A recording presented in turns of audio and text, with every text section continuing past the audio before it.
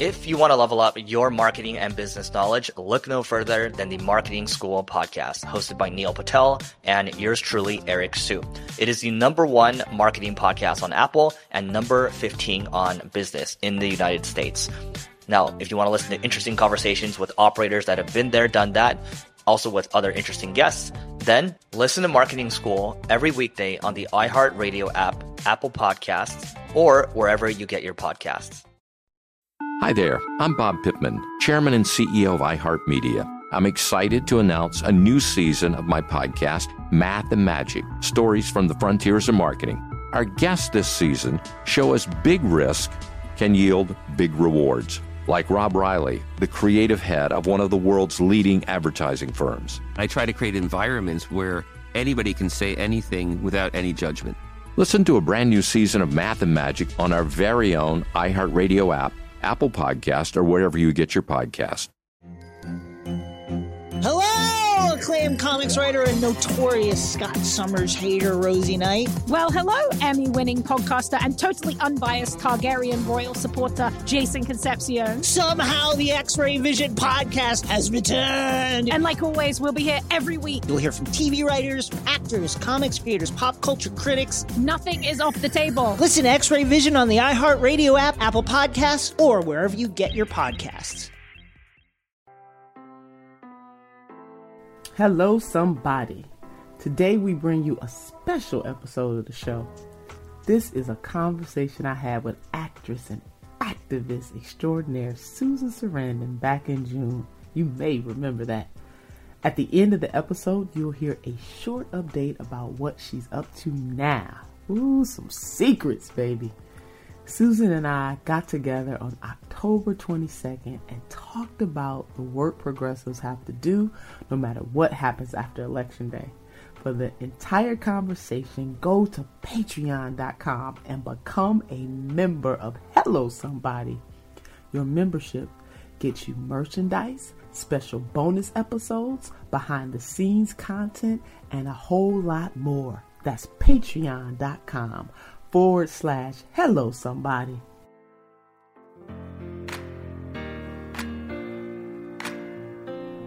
She is an award-winning actress. Thank you, members of the Academy, for including me in the fine presence of these other great actors. An activist. You are the power.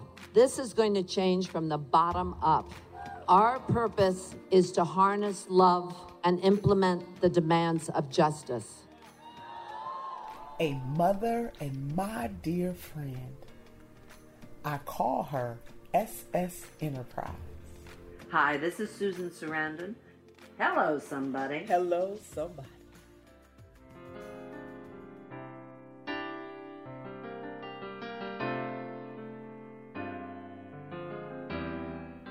Susan and I connected on a solemn day, as many of the protests and civil unrest was building, and I knew she would have a lot to share about how we can better come together and the change we can create. How you feeling this morning?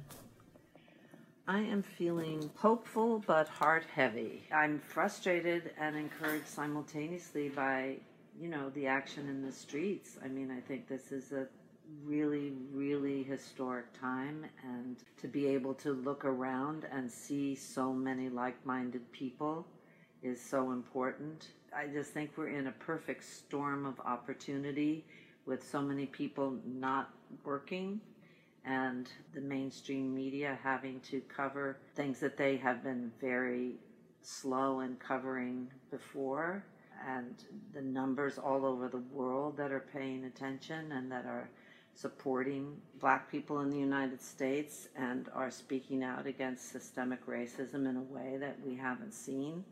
I think that is just extraordinary, and I'm really pleased to see so many young people, that are out there, and so many white people that are examining inherent racism that they never really have had conversations about, and are reading things they have never read, and that's how do you feel?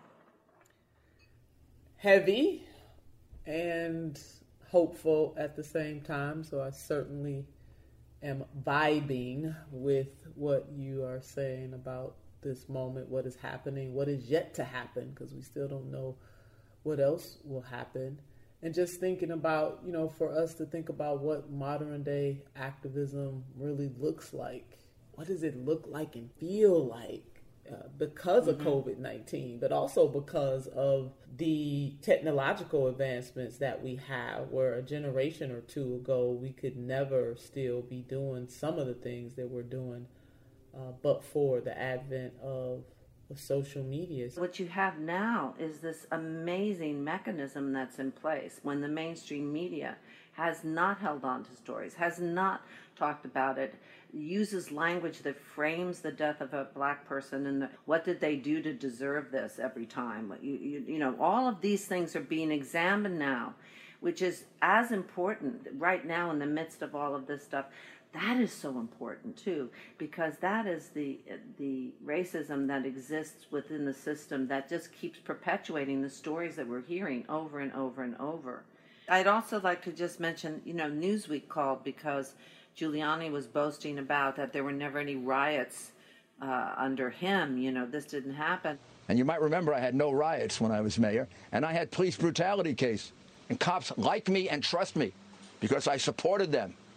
And I saved more black lives than anybody in the history of the city by reducing murder. And they knew that I had been arrested because of the shooting of Amadou Diallo. Diallo was just 22 when his life was cut short by a hail of NYPD bullets. Officials say 41 shots were fired by plainclothes officers outside of his Bronx apartment building back on February 4th, 1999. What happened was that after he was shot in the lobby of his apartment, Giuliani bragged that this would disappear and no one would pay attention. And it would be gone by the time the summer was over. And so there was a certain amount of organization where every week people would be arrested to try to keep it alive, to try to keep it in the news, because they were not arresting the officers who ultimately were charged and were acquitted. But at that time, they just were not indicting anybody. And so 1 week I was arrested, and there were maybe, a dozen to 20 people, mostly black religious leaders, men. There were maybe 3 other white women, older women, and we were handcuffed and we were taken and we were booked. And no, there wasn't a riot, but there was no press. There was barely, there wasn't the opportunity, there wasn't the mechanism. I bring this up because you're talking about how it's different now. The ability to mobilize, the ability to get eyes on things was much less. It was a quiet, they did the thing where they tell you, all right, leave now or you'll be arrested, and you don't leave and you're arrested. And no, there wasn't any kind of violence because also people just weren't aware. And I continued to get an itsy-bitsy taste of what it's like to be profiled, because the police from that point on really made my life miserable when I would go anywhere. I spent 4 months plus down at Ground Zero, and I had a policeman come up to me about the Diallo shooting at that time, and stick his fist in my face and really threaten me and tell me, I didn't understand the life of a policeman and how tough it was, and really, really, really angry.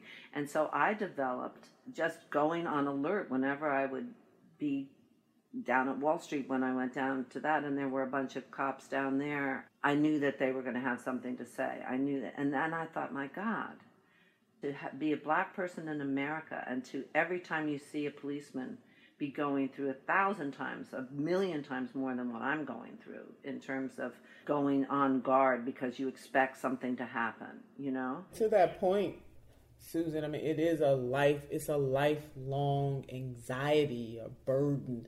Your heart skips beats. You just never know from one day to the next. And as a mother, sending your kids out and not knowing if they're gonna come home, I can't even fathom it.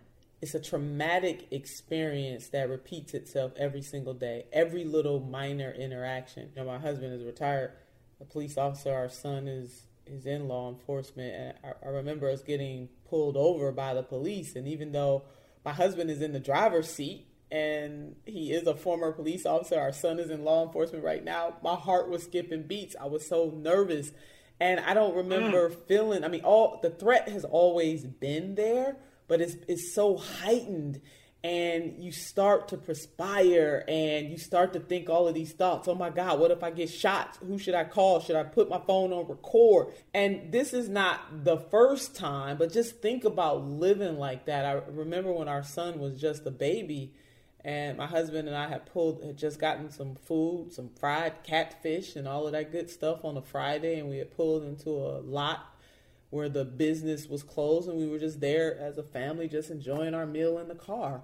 And my husband spotted the police. They were across the street at a convenience store, and he said, these officers are going to come over here. And sure enough, they did. And we weren't bothering anybody. We were just minding our own business, spending time with our family, and they did. They came over and questioned as if we didn't have a right to be there. And that's really what this whole movement for Black Lives is all about, is a fight for our existence to be in any place whenever we decide to be. That is always called into question. And that itself, that was in the 90s. You know, our son was born in the late 80s, almost 1990 almost. So just think about living like that every single day. And so for you, because of your activism, to have just even a taste of that, and the fact that you were there very early, that's why I put activist first, because you are an activist through and through, and you and others continue to use your platform to draw attention. I mean, so many people probably have not even, a lot of the millennials and Zs have probably never heard of Amadou Diallo, who was shot in 1999. He was only 23 years old. He was a Ghanaian immigrant, and he was shot and killed. And you're right. And I still run into his mom, who thanks me to this day and keeps me abreast of what she's doing as an activist. Every now and then she'll just pop up somewhere and reintroduce herself, and that altered her life. And, that loss never goes away. And now we have a chance. Society is collapsing upon itself. The system we have, there's no one that can say it's working. Even if you're racist, you can't look at the system and say it's working. It's just economically, everything that the senator, that Bernie was talking about, things have to change. The money has to move from where it is to other priorities. It sounds scary to say defund the police, but what we're talking about is changing our concept of what we've given them, what job we've entrusted them with that they're not capable of doing, which is mental health and housing and education, all of these things that are really screaming to be addressed because we have defunded them. And I think those are conversations that haven't been had. Not in a deep way. It's certainly true that the African American community has been trying very hard to have these conversations. I want people to think about how, as a Black person in America, your humanity always has to be validated. Whether or not you're telling the truth always has to be validated. See, a smartphone really proved George Floyd right. A smartphone proved that he was not resisting. That was the lie that law enforcement told automatically. A smartphone proved that Christian Cooper, for example, in Central Park, was not messing with Amy, as she lied and didn't realize she was being recorded as she continued to put on an act as though Christian Cooper was somehow a threat to her. A recording proved that Ahmaud, that he was not doing anything wrong. And so just think about that as Black people need something else, either a thing or a person, to validate that either they're, one, telling the truth, or two, worthy. And the key word is worthy, exclamation point. Changing laws is one thing. Changing people's hearts and minds is another. So how do we begin to deal with what is happening, not just as a matter of reimagining policing in America, but also reimagining the value of Black lives? Well, and also let's look at what is the story that threatened that woman who's a neoliberal Hillary voting gal in Central Park to go to that scenario. What, she wouldn't consider herself racist. She was scared. Why? What stories have been passed down in our everyday language and on mainstream media, the way that everything is sold, the way that people have become isolated in their little bubble so that anything that's different is threatening to them? Why are they afraid? My kids played sports in his school, which is a private school, which on the Upper West Side, which is mostly white, mostly Jewish. And when those kids played a team that was not on their roster, that was mostly a black team, the rest of the kids were so terrified. Now, that's growing up in one of the most diverse cities in the United States. So how was their formation? And they're going to go on to be bankers, and they're going to go on to work on Wall Street, and then maybe they'll be doctors, and they'll carry with them their racism that is fearful. So how we have to address those stories too as white people.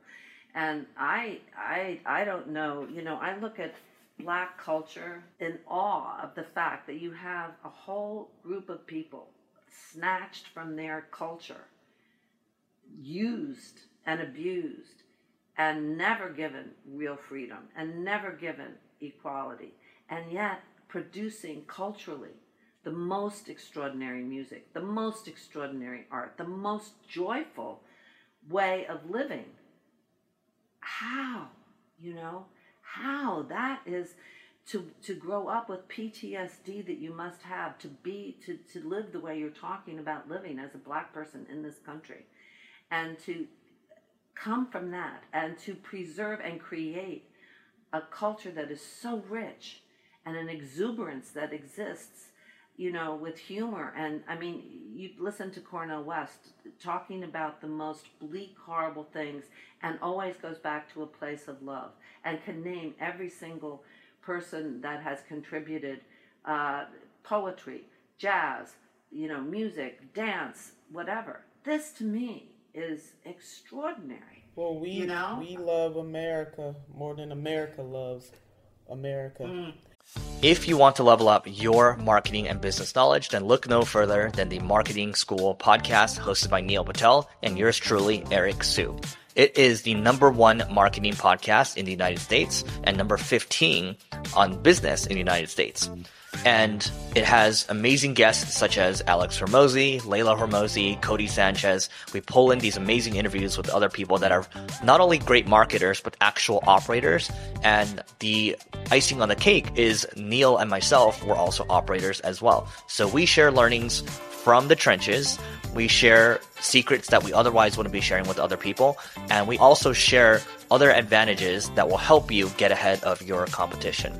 So all you have to do is listen to Marketing School every weekday on the iHeartRadio app, Apple Podcasts, or wherever you get your podcasts. Hi there, I'm Bob Pittman, Chairman and CEO of iHeartMedia. I'm excited to announce a new season of my podcast, Math and Magic, Stories from the Frontiers of Marketing. Our guests this season remind us to embrace change and fearlessly look toward the future. Like Andrew Jarecki, award-winning filmmaker and creator of Moviefone. The studios didn't really control the theaters didn't control the studios. And I thought, well, there's a window in here where I could make things easier for the consumer and also make something that would be very useful for the industry. Or Kellen Kenny, Chief Marketing and Growth Officer at AT&T, who installed fiber in customers' houses rather than leading from afar. It is so crucial that you spend time with the customers. That is the best lesson. In these exciting times, we're looking to the math, the strategy and analytics, and the magic, the creative spark, more than ever. Listen to a brand new season of Math and Magic on our very own iHeartRadio app, Apple Podcast, or wherever you get your podcast. We started talking about this incident. Drugs and officials cover up. You couldn't believe it. From iHeart Podcasts. It's like the police knew who he was before they got here. A story about money, power, and corruption. The medical school dean at USC was leading a secret double life. She's breathing right now? Yes, she's absolutely breathing. I'm a doctor, actually. There's no way that guy's a doctor. I'm Paul Pringle, and I'm an investigative reporter for the LA Times. This is the story of an investigation that starts in a hotel room in Pasadena, California, and reaches all the way to the top of two of the most powerful institutions in the city of Los Angeles. When people fall in line, they fall in line. Looking back, I realized, everyone knew. This is Fallen Angels, a story of California corruption. We're always going to have predators. It's the good people who stand by and do nothing that allow them to flourish. Listen to Fallen Angels, a story of California corruption on the iHeartRadio app, Apple Podcast, or wherever you get your podcasts.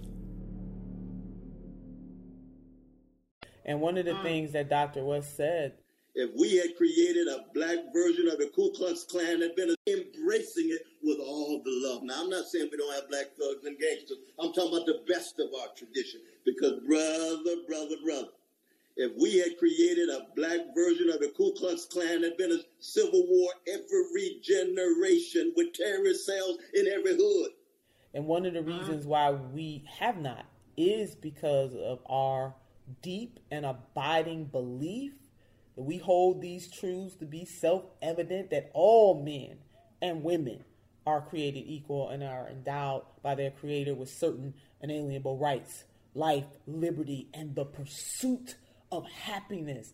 Everything that you just named as in terms of how black people as a whole relate to a nation that deemed us chattel from the beginning. We were insured. Some of those insurance companies still exist to this day. Some of those banks still exist to this day who made profit off of the chattel slavery of my ancestors. And how is it that we don't rise up in mass with a hatred and a resentment that bubbles over into constant violence every single day? You know why we don't? Because we love this country and believe in the founding principles, even though they're not lived out in our everyday lives, more than this country does. That's something right there. And I saw a meme the other day that said that America should be happy that black people only want equality and not revenge. Hello, somebody. Yeah. And maybe this is our chance, because there never has been equality, obviously, for women also. And maybe now we can invent democracy in the way that we've been talking about. And I'm really optimistic when I see, because of Bernie's example, so many people running for office in a clean way, refusing PAC money and believing in people. I think this is the thing that drove me crazy, is when you have people that see themselves as progressive, but they're so cynical that they believe that people have to take all that money. And of course, how can you take all that bad money and then be free to do what needs to be done? It's just impossible. And all of these people that are coming up now and are managing to also challenge incumbent Democrats, and that are saying, no, we're not going to do business the same way. That, gives me hope, because they're not intimidated by power. They understand that there are more like-minded people out there. And when you see these pictures of people in the street, in all these different countries also, but in all these cities, that just really moves me. And I bank on that. And I think that when people go to a park and they look around and people are sitting with their hands up and saying, no justice, no peace, and you can see so many people, you understand that there is a chance that there can be a change in consciousness. There is a chance. There's always a chance when conscious-minded people unite. Sorry to interrupt. I'm Tina Knoll. I am the very lucky producer of this program, Hello Somebody. Thank you so much for listening. If you want to support this show and join a super duper fun backstage party that's happening over on Patreon, you got to head to patreon.com/Hello Somebody. When you get there, you'll have access to exclusive video content from Senator Turner, bonus episodes, merchandise, and a whole lot more. Again, to support this show, if you really like what we're doing, head over to patreon.com/Hello Somebody. Okay, now back to this awesome interview. I've been reading something else I just wanted to read you of Howard Zinn. The very end of this essay, which is called The Optimism of Uncertainty, he says, to be hopeful in bad times is not just foolishly romantic. It's based on the fact that human history is a history not only of cruelty, but also of compassion, sacrifice, courage, kindness. What we choose to emphasize in this complex history will determine our lives. If we see only the worst, it destroys our capacity to do something. If we remember those times and places, and there are so many where people have behaved magnificently, this gives us the energy to act, and at least the possibility of sending this spinning top of a world in a different direction. And if we do act, in however small a way, we don't have to wait for some grand utopian future. The future is an infinite succession of presents, and to live now as we think human beings should live, in defiance of all that is bad around us, is itself a marvelous victory. That was so beautiful. If we do act. If we do act. But, people have to understand that, not that I'm saying to go slowly, but that we have to take each day and each victory. We have to keep the pressure on as people start to go back to work and Kardashians do something, or I don't know, when the mainstream media. We have to keep in the streets. We have to keep that pressure on. We have to keep sending those emails and look at all those down ballot people that you want to support to make the difference. Those local judges, those local people on your school board, all of that. We have to keep that too. Keep going, keep going. That's exactly right. If we do act, magnificent change will happen. And it's a never ending. I want people to kind of visualize a human chain that never ends. That's really the essence of what you just read. Never ends. And even when we see glimmers of hope and we see that we have made some successes, we celebrate. We take the time to take all of that in and celebrate for all of 5 seconds. And then we must be right back on to the next. Evil never sleeps, so good can never take a vacation. That's how we got to look at this, right? The fight for justice. But when you look back at the moments where there has been a jump, for instance, the vote for women, or the Emancipation Proclamation, or the voting rights, or so many of these things, it has been at a cost. But you don't even know all those little people that were leading up to the big confrontations, that were the organizers, that were and I think now it really falls very heavily on white people to fucking wake up and start to look at your own laziness, how you have benefited from this system, even when you weren't aware. White privilege. Yes, white privilege is everywhere, and so yes, I have this conversation with my kids about saying, yes, I know I'm racist at times. I know that I have this. And they were like, Mom, we're not racist. I said, no, just, think about any kind of conditioned response you have to color that is not a good one, or systems that you have benefited from. And, years ago, I tried to do the movie of Jane Elliott, the blue-eyed, brown-eyed experiment that she did. I separate groups of people according to the color of their eyes in order to give them some idea, white people, some idea of how it feels to be treated unfairly on the basis of a physical characteristic over which you have no control. When they did it in Jack's school, which again was a Quaker school, like in 2nd grade they do it, but they do it, okay, this part of the class is going to be green and this part of the class is going to be yellow. And then they do what they do in that exercise by making one have all the privileges and one not having privileges and telling them they're lazy and everything. But he had never mentioned that they did it in school. When I went to the teachers' conference, I said, when did you do this? Because Jack didn't mention it. And they told me, and I went home and I said, Jack, you didn't tell me that they divided the class between like blue and yellow. And he said, well, that's because, Mom, I was the white person and it didn't really bother me. Wow. He knew in 2nd grade. Just really a glimpse into how we are socialized as a nation. It's in our subconscious.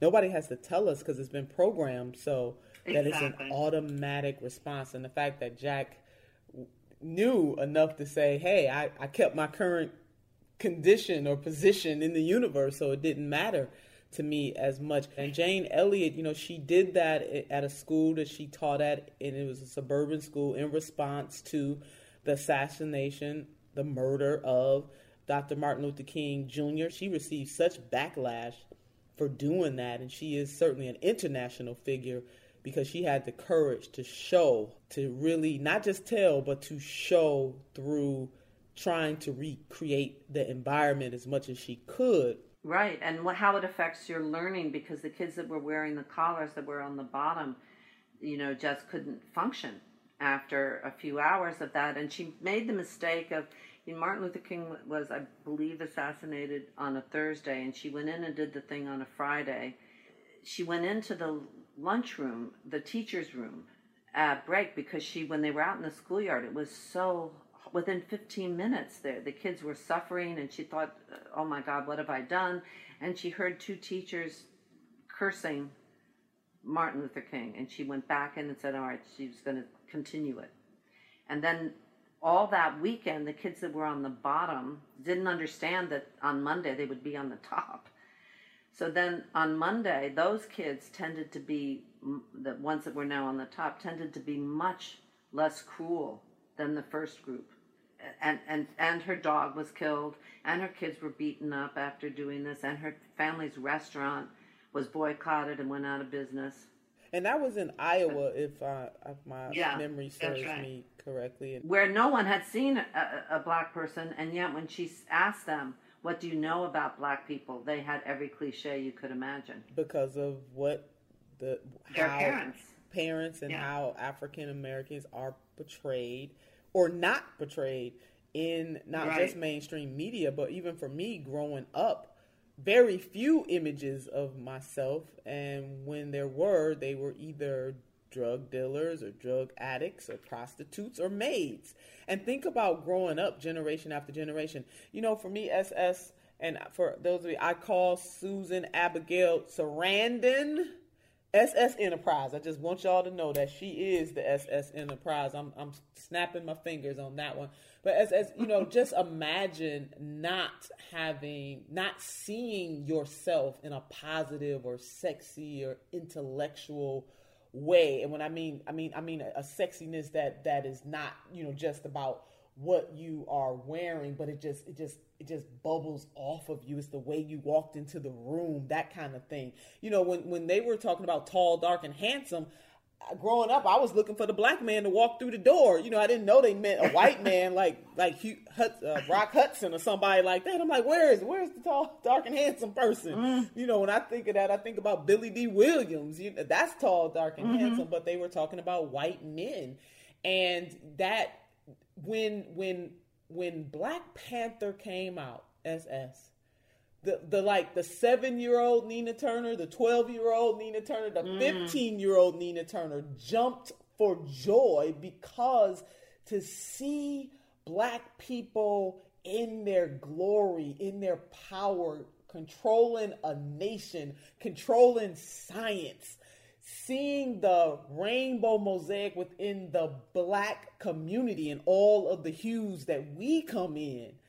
Seeing the army of black women, the true first Amazon women doing the daggone thing. I mean, every time I watch that movie, I crave so much that 15-year-old Nina had a chance to see those kinds of images. And here it is, I had to wait until almost 50 to see us in that kind of glory and complexity. Right. I mean, people just, they don't, a lot of folks don't get it, because if you are part of white America, you see yourself in those images of intellect and power all the time. It's just a given. Well, Jesus is white started now, on Tarzan. Tarzan not is white. Tarzan. I mean, the very thought. I think it was and one also of the other thing is that basically said, or maybe it was Muhammad Ali. No, it was Muhammad Ali. So anyway, I was always curious. I always wondered why. Tarzan is the king of the jungle in Africa. He was white. This white man swinging around Africa with a diaper on, hollering. Oh! Do you all see Tarzan over here? Right. Tarzan? And all the Africans, so he's beating them up and breaking the lion's jaw. And here's Tarzan talking to the animals, And the Africans been there for centuries, and he can't talk to the animals. Only Tarzan can talk to the animals.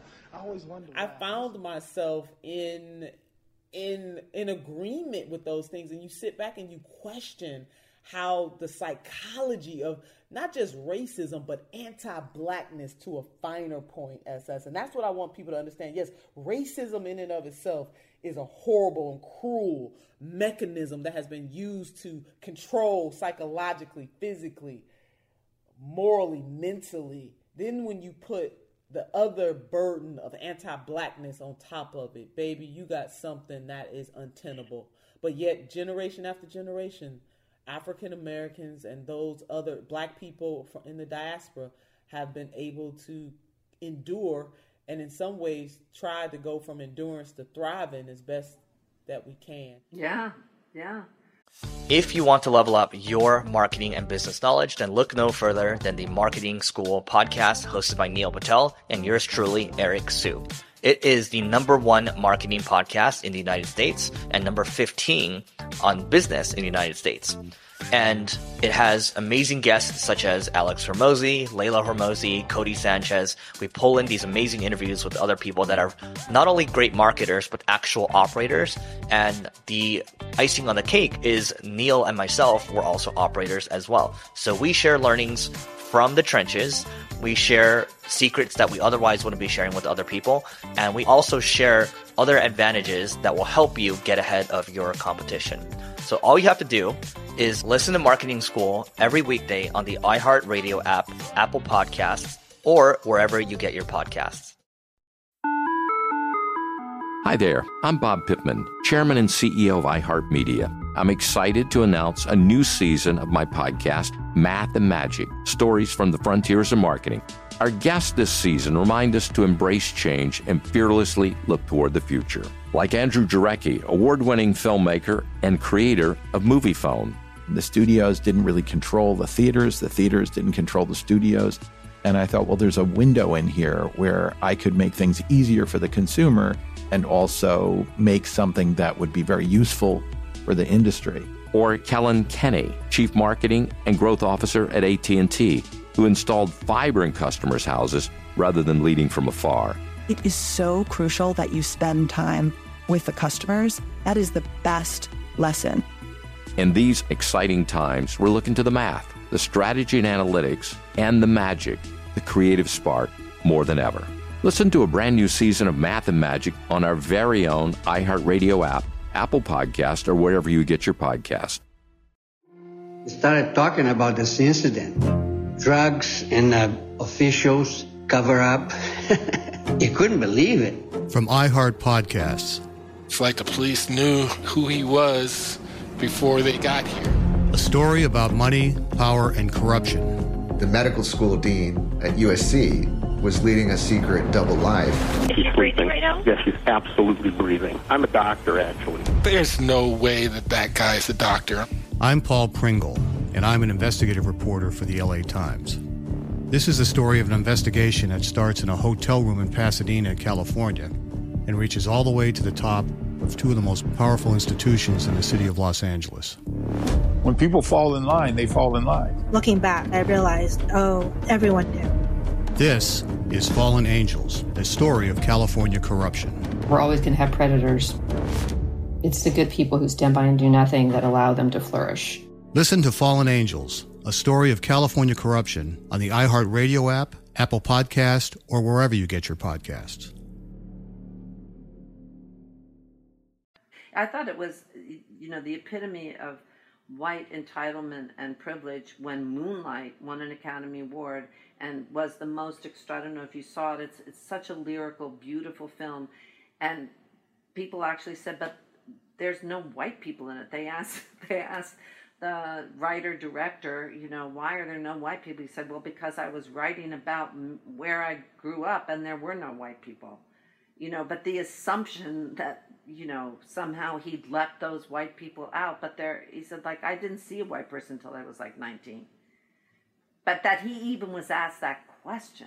I know, right? Because it's just a given. And these are the things, the implicit biases that people don't even think about, and we're all socialized that way. I mean, it's not just about racism and what it means. Institutional racism is about a power dynamic. I mean, just think about the Fortune 500 companies right now. I think there may be maybe 4 Black people who run a Fortune 500 company.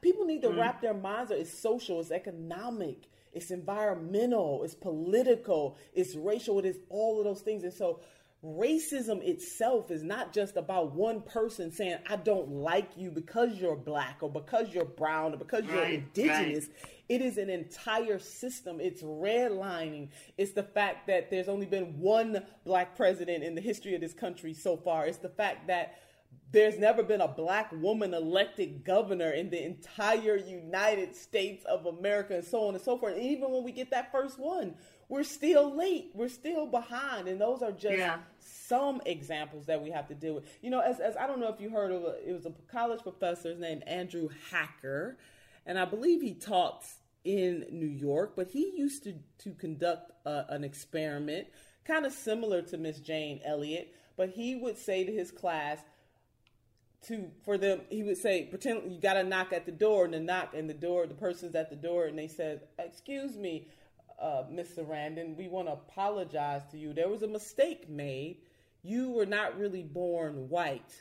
You were born Black.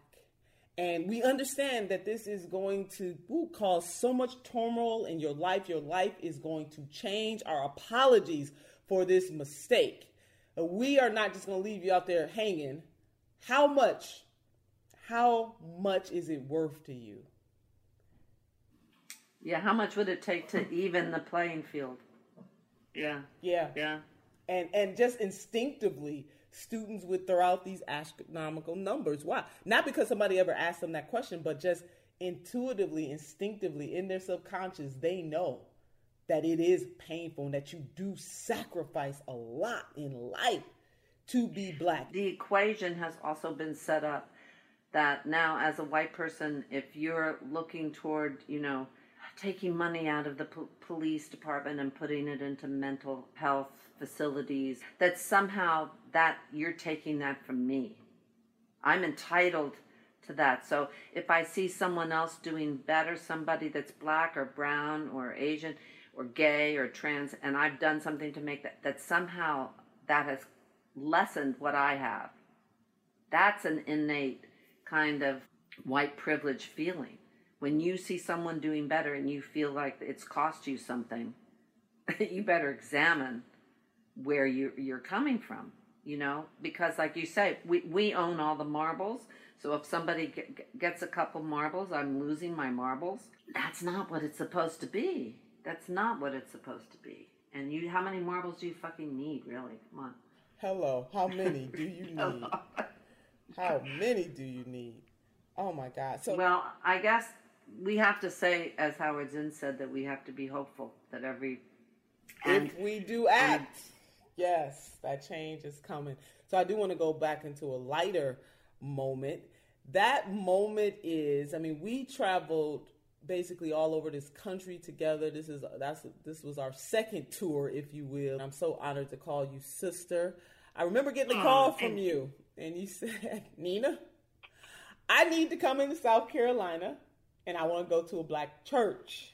1, we need to get that work in, and 2, where some excitement is happening, and boy, did we go to a Black church like no other. Watch how many people get saved today. They're like, I like this church. I'm leaving my church today. Relentless church. Unbelievable. This is Luther Vandross Missionary Baptist Church. This is all right. Really, like entering Oz. I know, there's a big venue, but not a church that's built like that. How many thousands of people could be in there? Plus the international TV thing was going. It really How many was. thousands And are in Relentless that? Church, can you just give respect and honor for Senator Nina Turner? Thank you, Pastor. I bring to you greetings. Jesus said that he came that we might have life and to have that life more abundantly. Hello, somebody. And sisters and brothers, in this life, we're going to go through some stuff, but we can't have a testimony without a test. And we are being tested to determine whether we have courage enough, faith enough, conviction enough to do what is right in our time. Hello, somebody. Hello, somebody. Hello, somebody. I remember leaning over to you saying, SS, now this is not how it usually is in all black churches, okay? Because this right here, I mean, we had concert, we had it all in one session. Praising the Lord, having a concert. You know, Major was there, the singer who has the hit, This Is Why I Love You. I found love in you.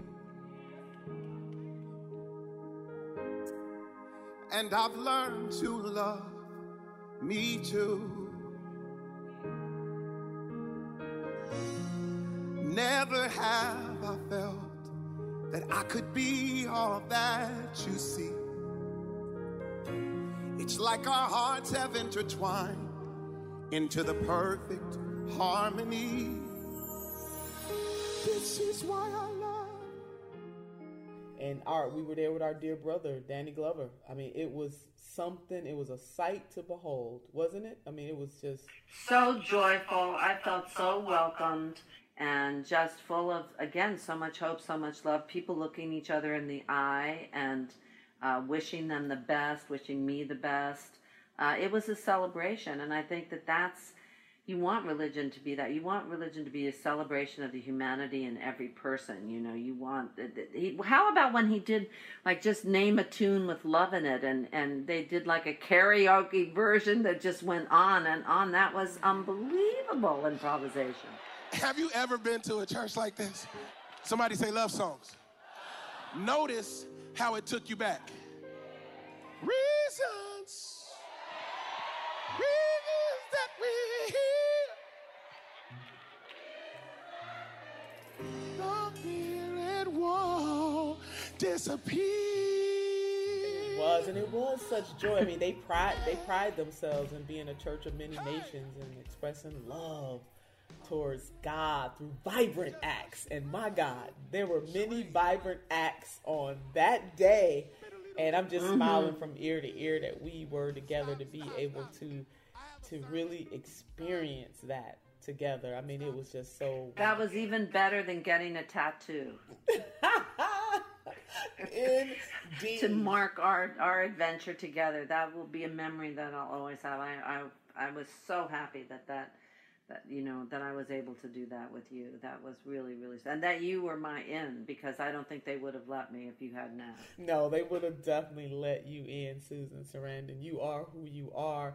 And besides being an Academy Award-winning actress and activist, somebody that is filled with hope, love, and leadership, to be able to be on that journey with you and the lethal weapon himself, Danny Glover, was something amazing. They even put him in the improv. You know, you saw that, him and his wife. And Pooh, could you do me a favor and hand me this water real quick?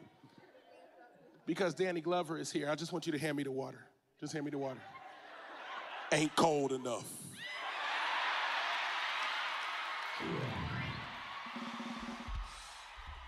Pastor John Gray is just such a character when it comes to that, very gifted in just doing things like that right off the cuff. It was an experience like no other, and to be able to be with you, because you are someone like no other, SS Enterprise, it means so thank much. You. My heart is lighter just remembering this, to openness, to listen when I'm acting. That's my trick. I'm just a good listener. And I feel like I'm listening now to you, and I'm listening to the future and what can happen, and my heart is open, and I thank you. Oh, my heart is open to SS. Thank you so much for sharing so much of your time and your experience with us. We are all on this journey together. If we do act, change can and will happen. So thank you, Susan Abigail Sarandon.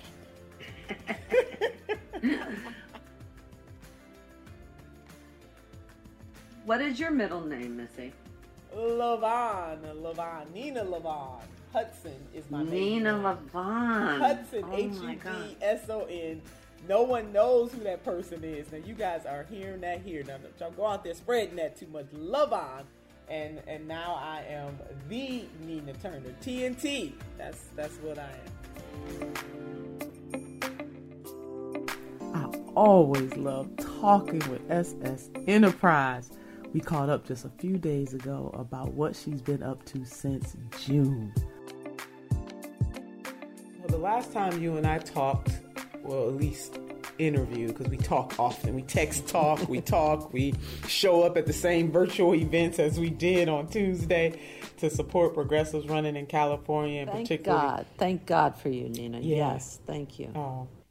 And I've been doing so many of these, Susan. I feel as though I'm back on the campaign trail, but only in 2D. I much prefer 3D. Yes. But 2D, I'm working it as much as I can. But well, thank God for you, too. But so many people were thanking you Tuesday, though. Yeah. I mean, let me just say, a lot of people were thanking you for supporting them, or people run across you and your other activism work that we did talk about a bit when we last were interviewing on Hello Somebody. So that was June 11th. It seems like a lifetime ago. We're in October now. Well, it is. It has been for a lot of people with this COVID business. It has been a lifetime, hasn't it?